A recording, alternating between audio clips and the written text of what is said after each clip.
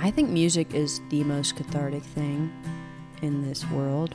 And if you really think about it, if you took music out of our just everyday life, if music didn't exist, it'd be the weirdest experience ever.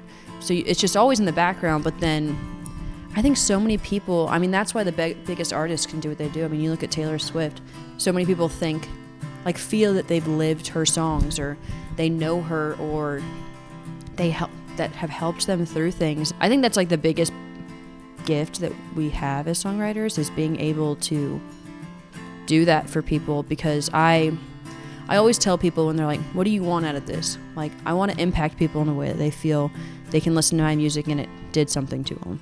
Whether it made them happy, whether it made them laugh, or just like made them cry their eyes out.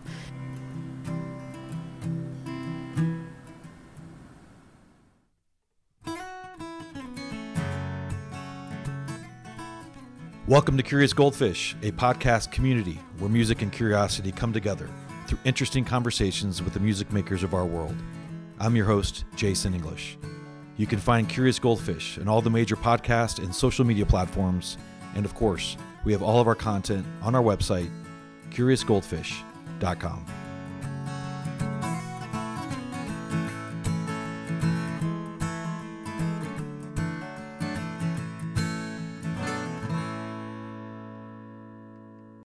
It was really fun to see Grace Asbury perform recently late on a Friday night at Eddie's Attic in Atlanta.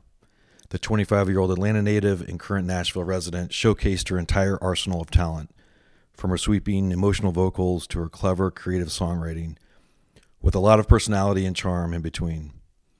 But what struck me most about that night, and from the conversation I had with her for this episode, was her sentiment and authenticity.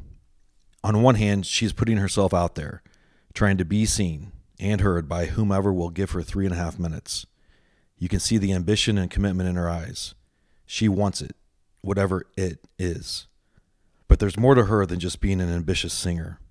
The sentiment and authenticity was really embodied by her storytelling and the stories I heard before the show, waiting for the doors to open, from friends and acquaintances who remember watching Grace perform when she was in middle school. You can tell they want her dreams to come true as much as she does. Maybe because of her talent, maybe because of how tight-knit her family is, or maybe because of the nightmare they collectively experienced 4 years ago with the passing of one of her older brothers, Sam. She talks about that experience and sings us a song she penned shortly after the tragedy, which is both inspirational and heartbreaking. But beyond her voice, beyond her catchy lyrics, it's going to be the authenticity Grace has in her core that will help her achieve what she and her close network so desperately want for her. Will she make it? You never know in Nashville. But with her talent, with her support system, and with that authenticity, my bet is she does. I hope you feel the same after listening to our conversation. Here's Grace Asbury. Let's dive in. Hi, Grace. Nice to meet you. Nice to meet you as well. Thanks for having me. Well, thanks for your time. Of course. So you're in Atlanta for the weekend. Anything going on this weekend in Atlanta? I have a show tomorrow at Eddie's Attic at 9:15 p.m. and it's going to be fun. It's kind of, I haven't had a show in a minute. I have a lot of new stuff, and I'm excited to get to share that with people. It's going to be fun. All right. Well, Eddie's Attic is legendary. What kind of set do you have planned? So it's very much, I have a little bit of my old stuff sprinkled in there, but since being in Nashville, I've had so many co-writes. So it's just kind of, and we're in like this rebranding phase of my career. So it's this whole kind of new vibe that I'm bringing to the table. So it's just a lot of like, you know what, here's the new stuff. Here's me. It's a lot of these songs you might be hearing in the next few years. So I'm really excited about it. It's going to be a very acoustic listening room vibe, and we're going to have a good time. And I have a couple covers thrown in there, so people are going to know the words, but don't go there thinking you're going to know my songs. Right. Well, that's kind of the point, is to get to know singer-songwriters, right? Yeah. Have you played at Eddie's before? I have. I've played 2 times before. One was with a full band, really fun, great energy, and then the second was just kind of a broken down drummer and guitar player, not fully acoustic, but like kind of acoustic. So that was really fun. And then that was the show I realized, like, you know what, it's more fun to play in this room with a very stripped down vibe. Yeah. I get that. So you grew up in Atlanta. I think you've played Eddie's before, like you just said, and I think you played Buckhead Theater. I have. So what are the top 2 venues you want to play in the next 5 years here in Atlanta? In Atlanta? Yeah. Oh my gosh. That's a great question. I mean, there's Tabernacle. I know. There's the Roxy. The Roxy is one I would think that would be really cool. I would love to even play, I mean, this is ambitious, but like, it'd be amazing if I got to like State Farm and stuff like that. Just growing up, those are giant stadiums and arenas. Just being from Atlanta would be, I've gone to so many sports and things and concerts. I'm like, that'd be amazing if I was in there. But yeah. No, that's good. That's good. How long have you lived in Nashville? I moved last June. Okay. So pretty fresh. Not even a year in yet, but it's been a whirlwind since I've been there. Yeah. And you went to UGA. Yes. Yeah. You grew up here. You went to UGA. How old are you now? I'm 25. So you're 25. Yeah. All right. So 25, I'm assuming single in Nashville. I'm not single. You're not single? No, I'm not. All right. I moved with my boyfriend, actually. There you go. Who's also my drummer. So we're okay. very tied in. But the collaboration is very good. it is. It's he wasn't my drummer when we started, or he wasn't my boyfriend when we started playing together, and then we just kind of hit it off, and we both made that leap together to go there. And it's really nice because it's a big move, and it's kind of amazing to have a support system there. So it's been almost a godsend to have him there. So describe to the audience life in Nashville in your mid-20s, trying to sort of make it in the music industry. I mean, is it exhilarating? Is it exhausting? Is it everything in between? I would say at first it's a little like nerve-wracking.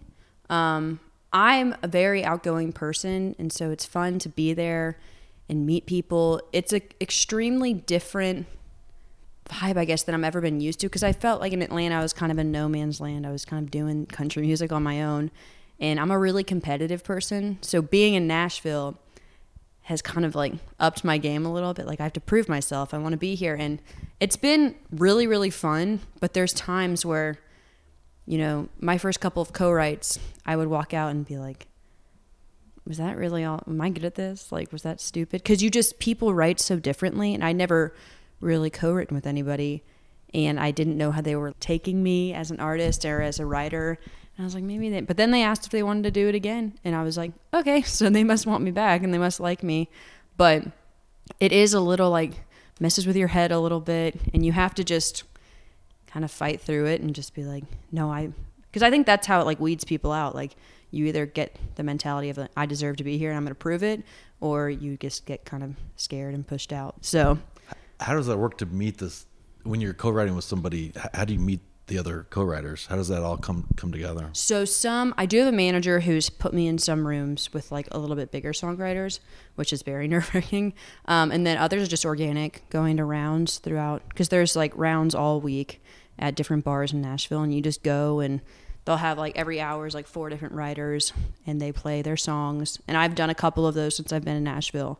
And you just kind of, if you hear somebody that you're like, oh, I feel like we'd write well together, or I like what they do, you just go up and, hey, my name's Grace. Like, I'm in town. I'm a country singer. And then they're like, don't want to, or they're like, oh yeah, here's my numbers. Well, you mentioned confidence earlier.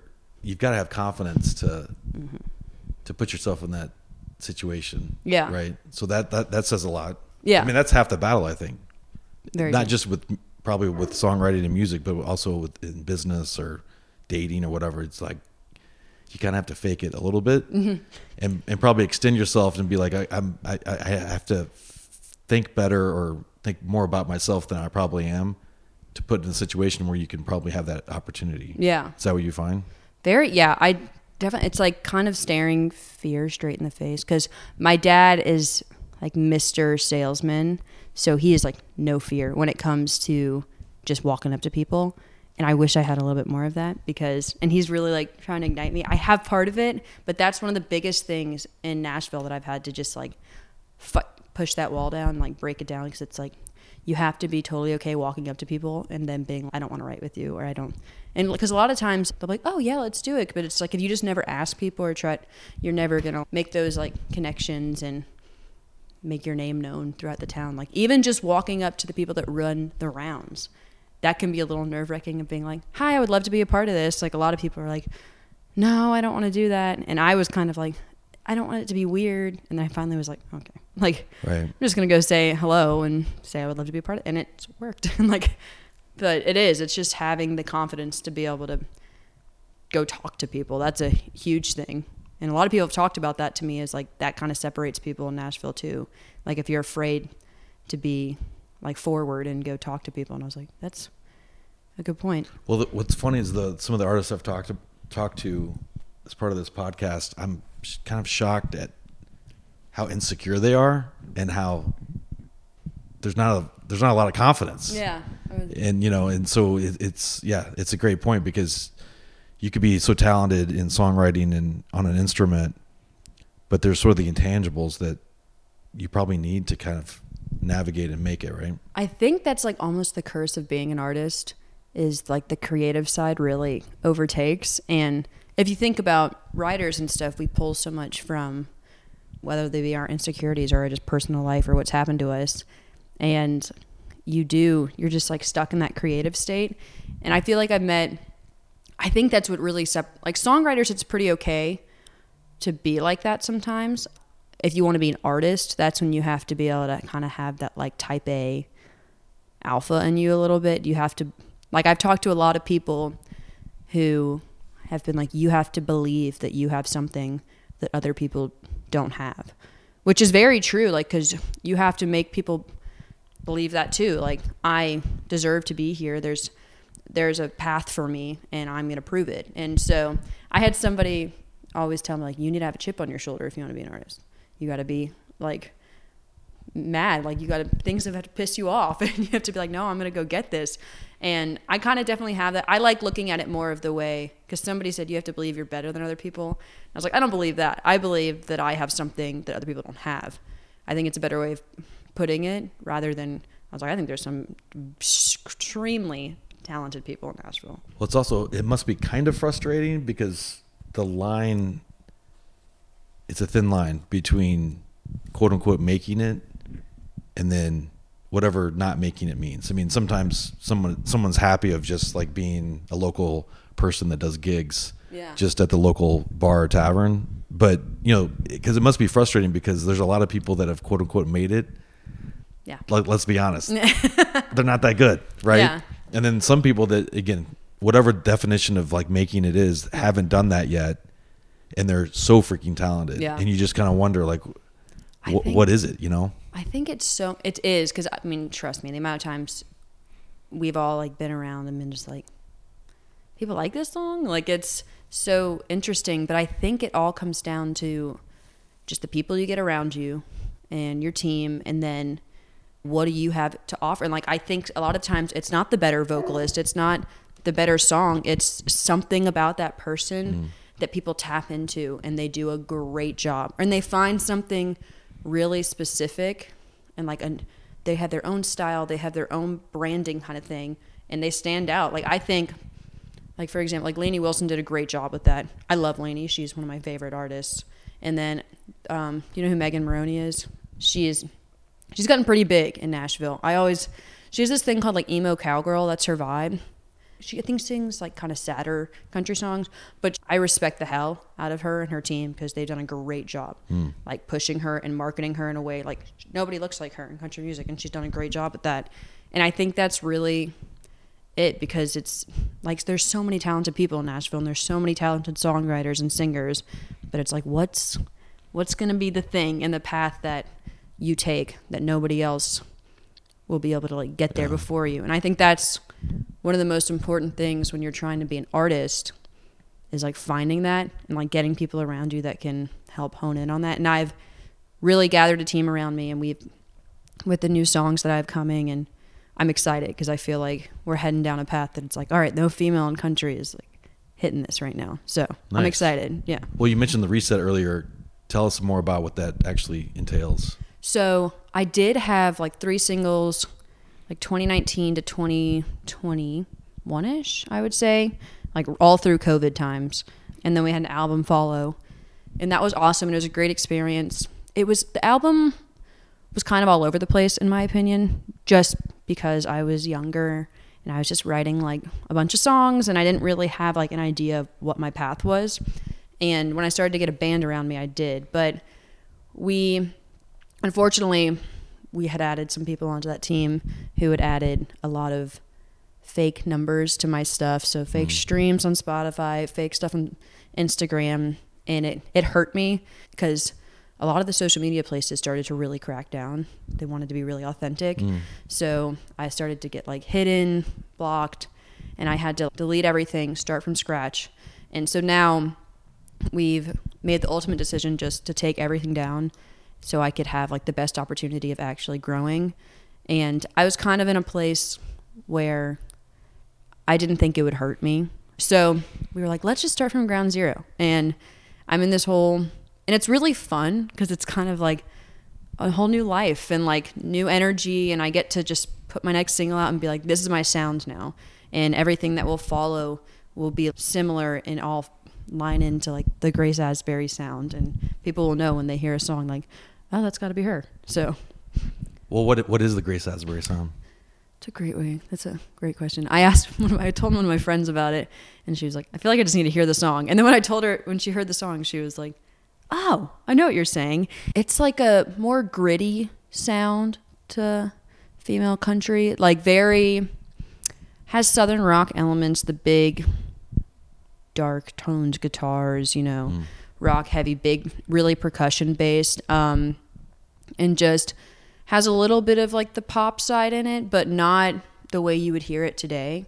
I think the best way is like just like fierce grit coming at you. I'm a big vocalist, so we use that to my advantage, and it's just, yeah. And it's kind of the content for majority of my stuff is not usually what you hear. So I'm excited about that too. You can hear it soon. So oh, that's good. Yeah, that's good. So kind of back to Nashville and what you're doing now, sort of ahead of the singles coming out and this reset. Are you gigging like every night? Pretty much every night. I'm in such like a connection based time. So like every night I'm going out, Are you? Yeah. meeting people. Usually it's just every weekday, which is kind of funny. Right. The weekends are my chill time because the weekends is more just the touristy bars. Right. Crazy cover bands, and I go out Monday through Friday pretty much, go to all different rounds, whether it's the Listening Room or Live Oak or the local Whiskey Jam. I just want my face to be seen, try to talk to people, meet people, and it's just getting your face and your name out there. And the more they see me, I have a very specific look every time I go out, so I've started to be like, people be like, I feel like I've seen you before. I'm like, yep, I've been here. I've always had my cowboy hat on. Okay. That's my go-to, and it's just, that's the vibe. That's what I do. And I've been playing, which is my biggest thing right now, is getting in those songwriting rounds. And I've done about 5 or 6 of them now. So just being out there and having my name out there. So, and I think the goal is to get more gigs this year, more like paid gigs and stuff like that. But right now it's just kind of like being in the scene. My dad likes to say, go where the target market is. He's got, he's a sales guy. Yeah, he very much is. That's awesome. So what are your sources of inspiration for songwriting? I mean, some people may say, well, she's 25. There's no, what has she possibly experienced, to lead to heartbreak songs or whatever. But, everybody goes through shit. Right. Yeah. What's your main source of inspiration for songwriting, or does it depend? It kind of depends. Some stuff is really personal.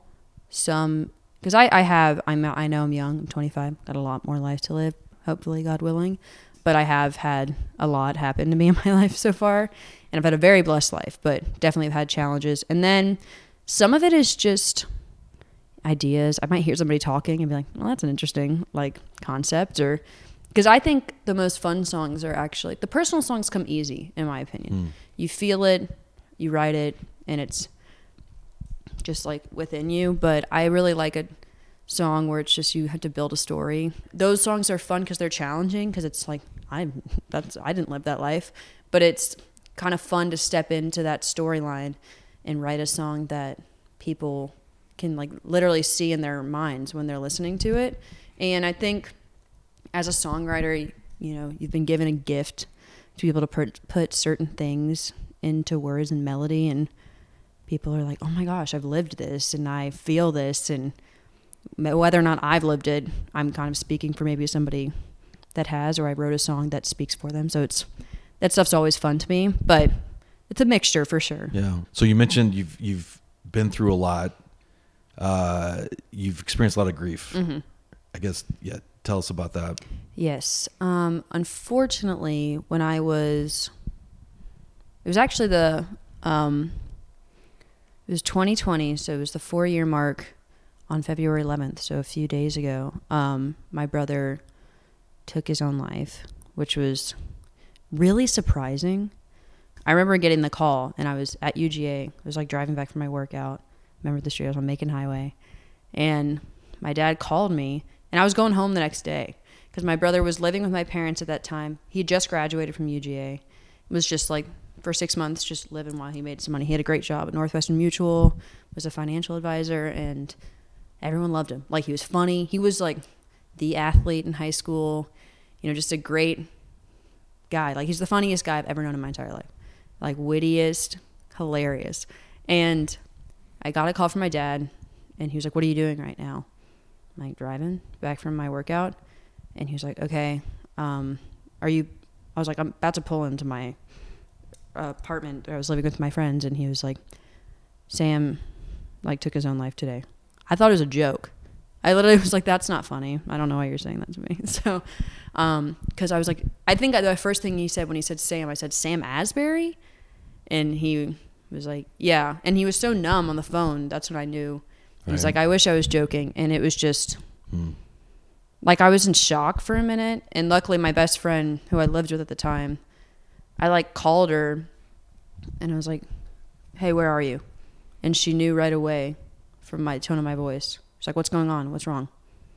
And I was like, I just told her, and she stopped everything, like drove home and got there. But it was a whirlwind because it was just like so shocking. But after that, it was just a long road of like, because then right after that, COVID came. Right. So that was like, my whole family was locked in a house together, and we're all grieving in different ways. And it's just, if you've ever dealt with like grief, you know that people deal with it so differently. I kind of felt like the backbone of the family. My dad was super strong. He compartmentalized very well.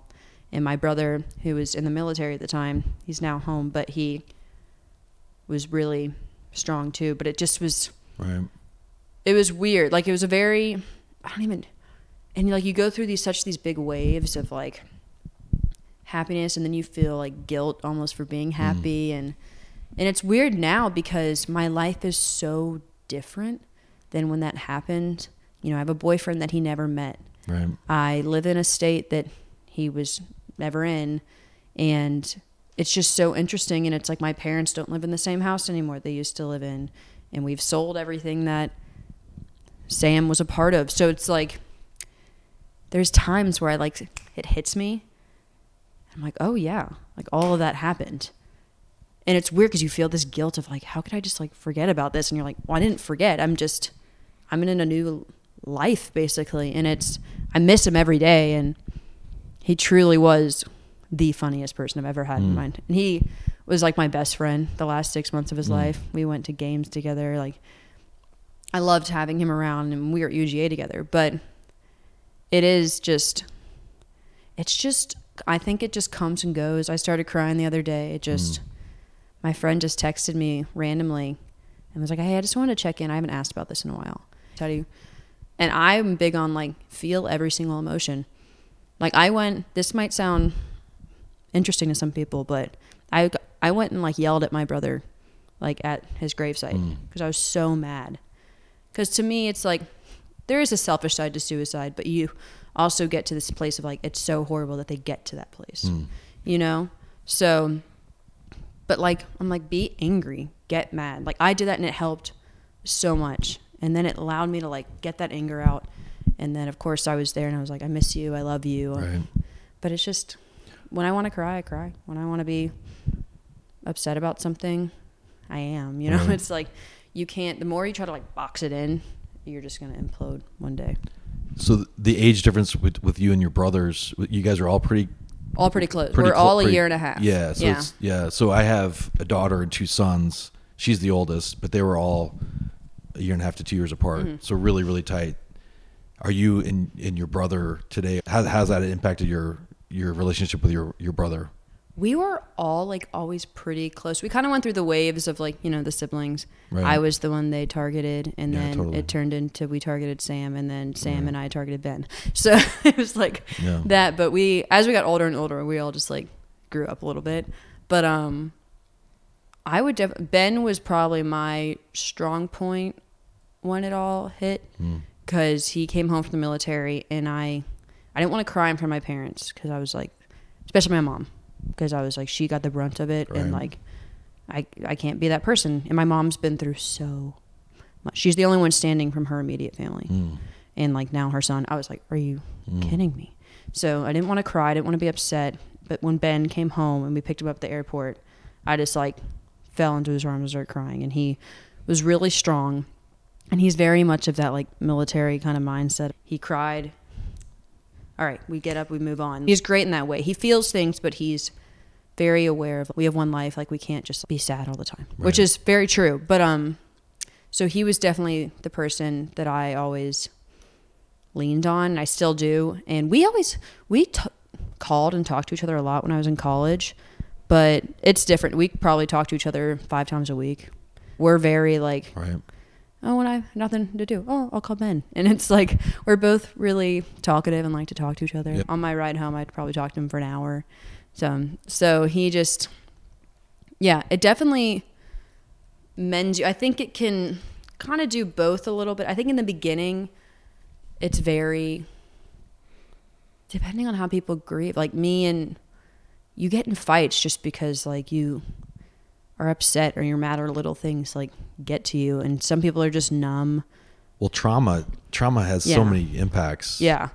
You know, it's all unexpected, no matter what the root issue is. Right. If it's, you know, addiction or death or whatever, right? Yeah. So I can't imagine what you guys went through on that. How has that affected you in the last few years, leaving UGA, starting this career in music? I'm sure you said you think about them all the time, but in terms of songwriting and in terms of when you're on stage and performing, you know, what's the feeling?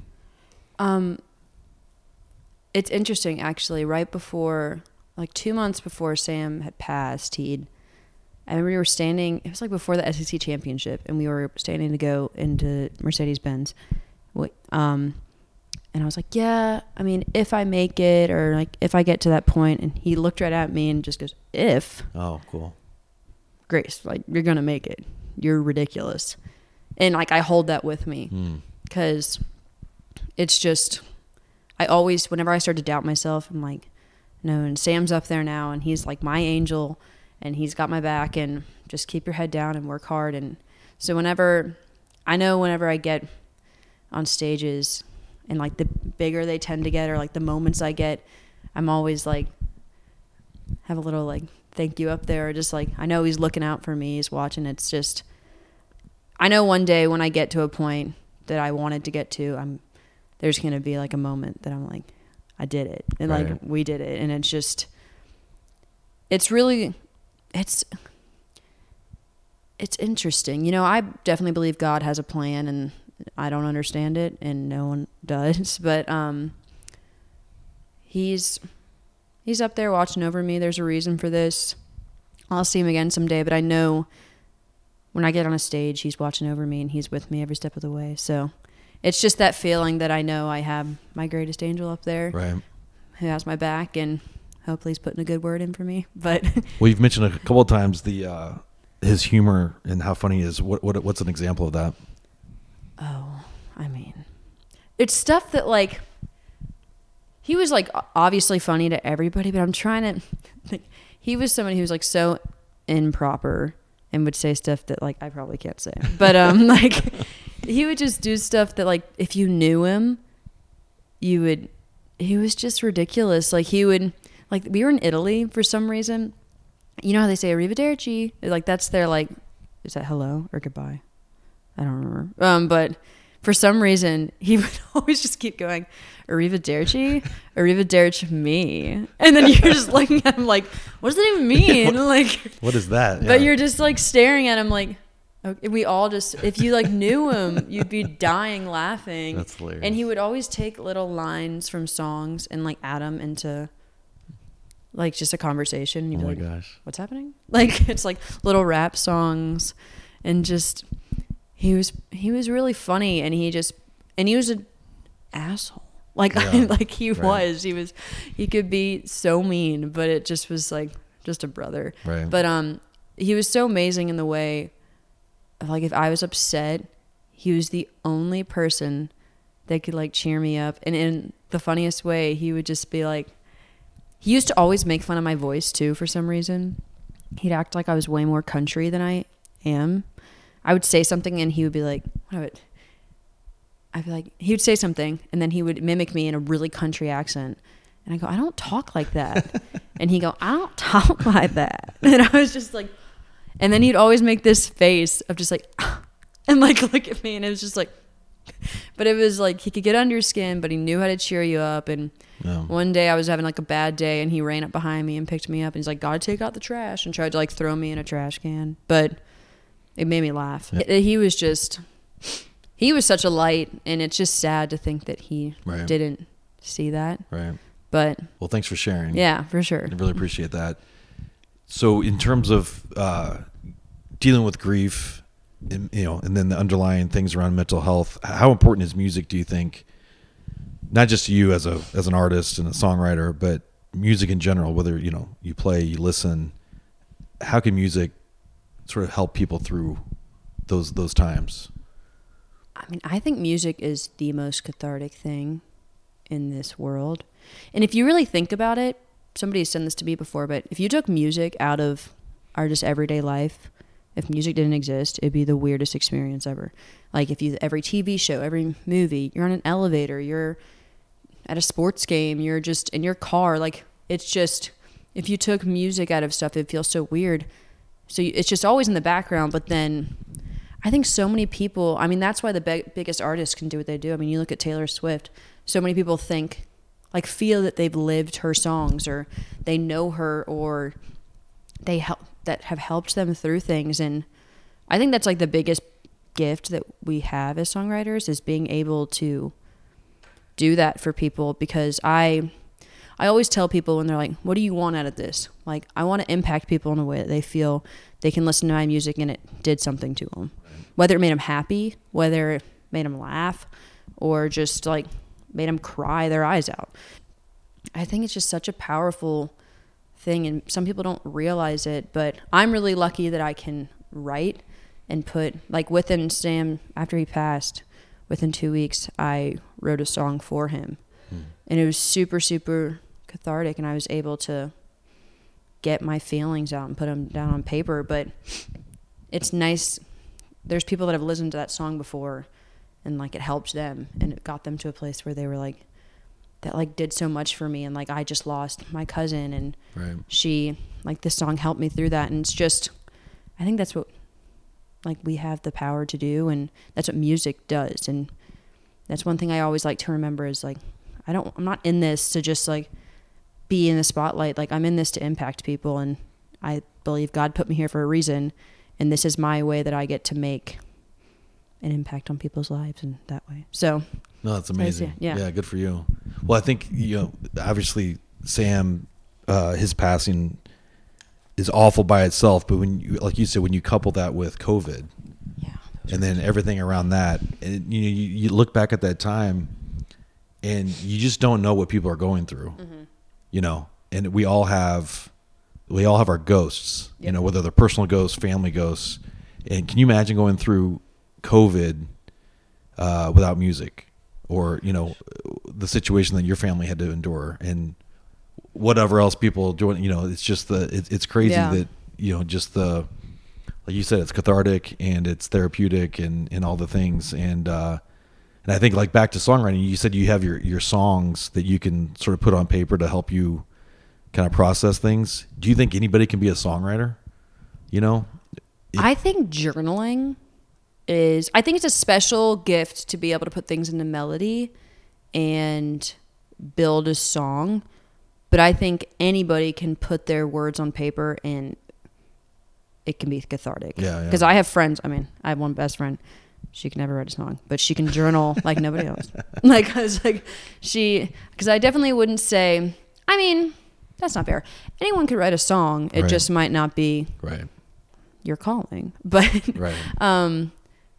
but I think journaling is like one of the most powerful things you can do. And just like, even just like writing down, I'm really big every morning and just writing 3 things I'm grateful for. Can you share what you're grateful for today? What am I grateful for today? What did I say this morning? I'm grateful. I had like cute ones. I was grateful for my dog because I love being able to wake up to such a happy face every morning. It's like, I'm so blessed to wake up and I have this dog who's like so excited to see me every morning. And that was my first thing. The second thing was my dad. He is my number one supporter, my number one fan.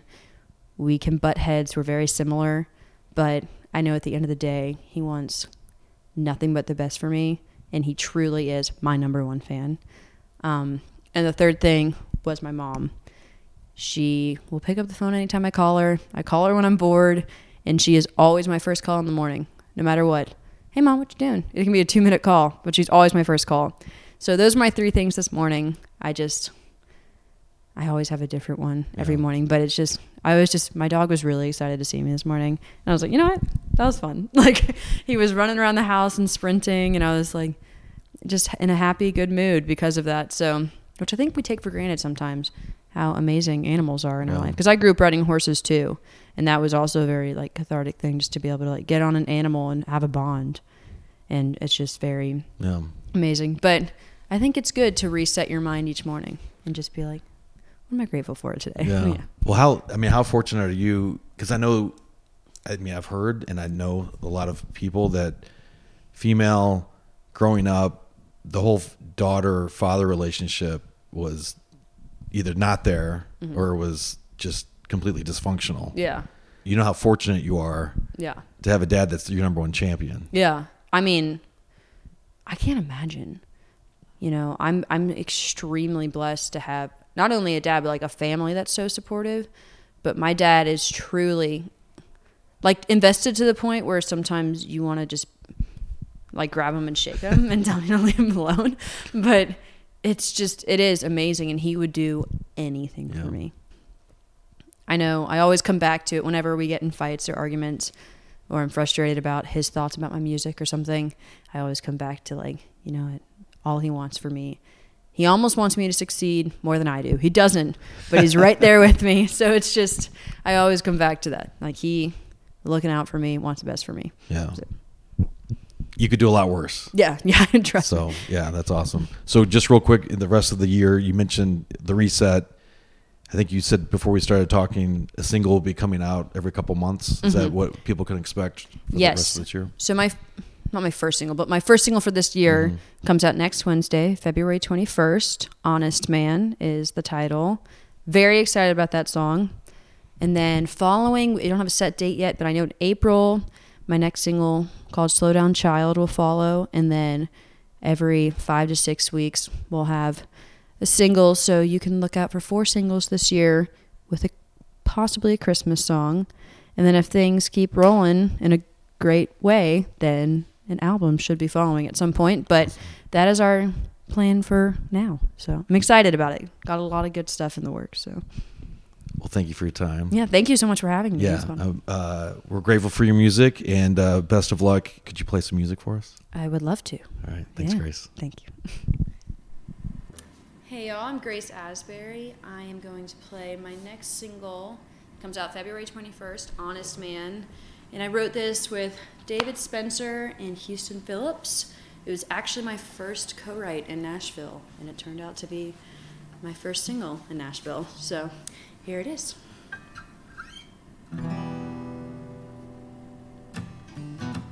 If I'm being honest, babe, we were one wedding vow away from forever in a little white church till I found out you were sitting at the bar when you say you're home, just getting in your car but you're all alone, and now the truth is I can't do this no more. I don't want your roses, you can let them die. I don't want your diamonds, they ain't worth a dime. Save that truck in your shotgun seat for somebody that ain't me. 'Cause how am I supposed to love someone that I just can't trust? All I really wanted was a guy who can be an honest man. If I'm being honest man, the line next to me, sleeping in sheets of secrecy. Her perfume's on my pillow. Guess it's time I go, 'cause I don't want your roses, you can let it die. I don't want your diamonds, they ain't worth a dime. Save that truck in your shotgun seat for somebody that ain't me. How am I supposed to love someone that I just can't trust? All I really wanted was a guy who can be an honest man. If I'm being honest man.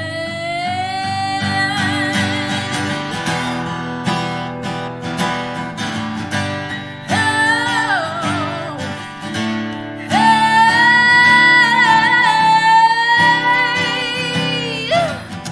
You're sitting in the bar when you say you're home. She's getting in your car, but you're all alone. Now the truth is I can't do this no more. I don't want your roses, you can let them die.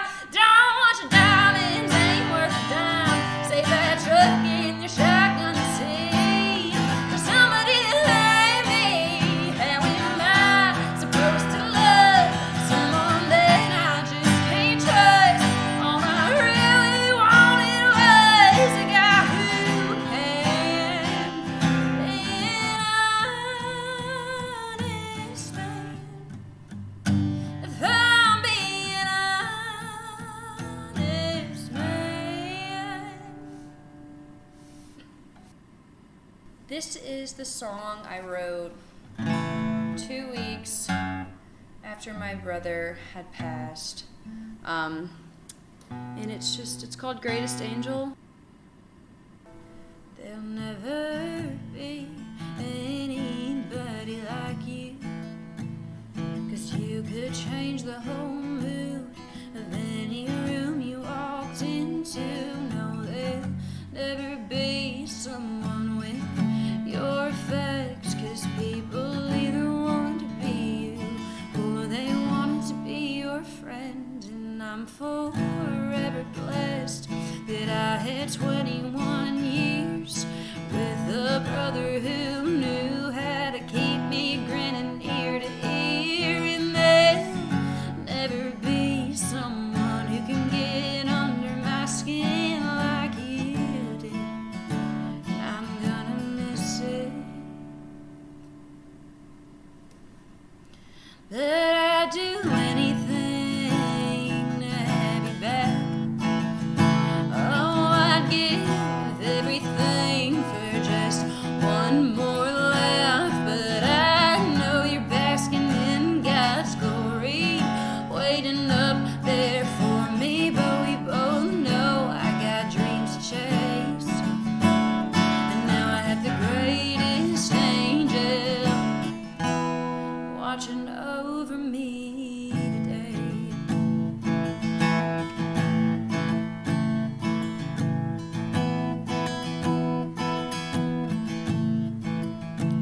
You would have been the best man to a girl that was lucky enough, and the greatest dad that a kid could have ever dreamed of. And I know when I get married that you'll be up in the rafters. And when I have a baby, I've got someone to name him after.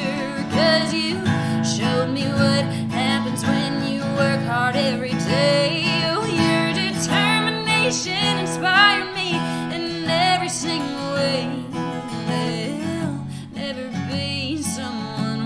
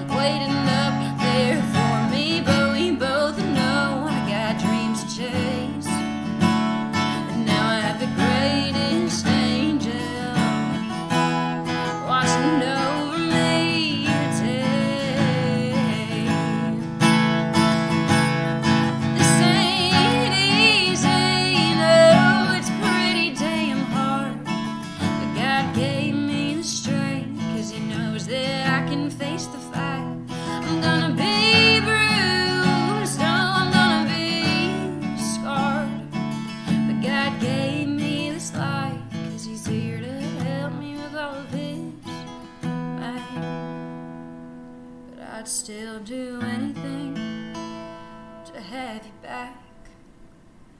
Oh, I'd give everything for just one more laugh. But I know that you're basking in God's glory. 'Cause I'd do anything to have you back. Oh, I'd give everything for just one more laugh. But I know you're basking in God's glory. Yes, you're waiting up there for me. But we both know I got dreams to chase, and I know you're gonna be there every step of the way. Now I have the greatest angel. Oh, the greatest angel. Yeah, the greatest angel watching over me today.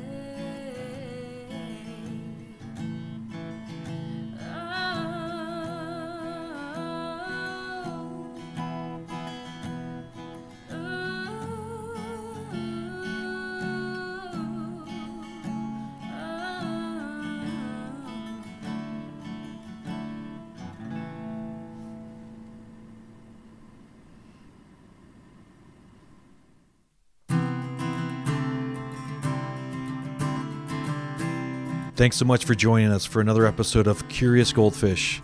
Please follow and subscribe to the podcast and on social media.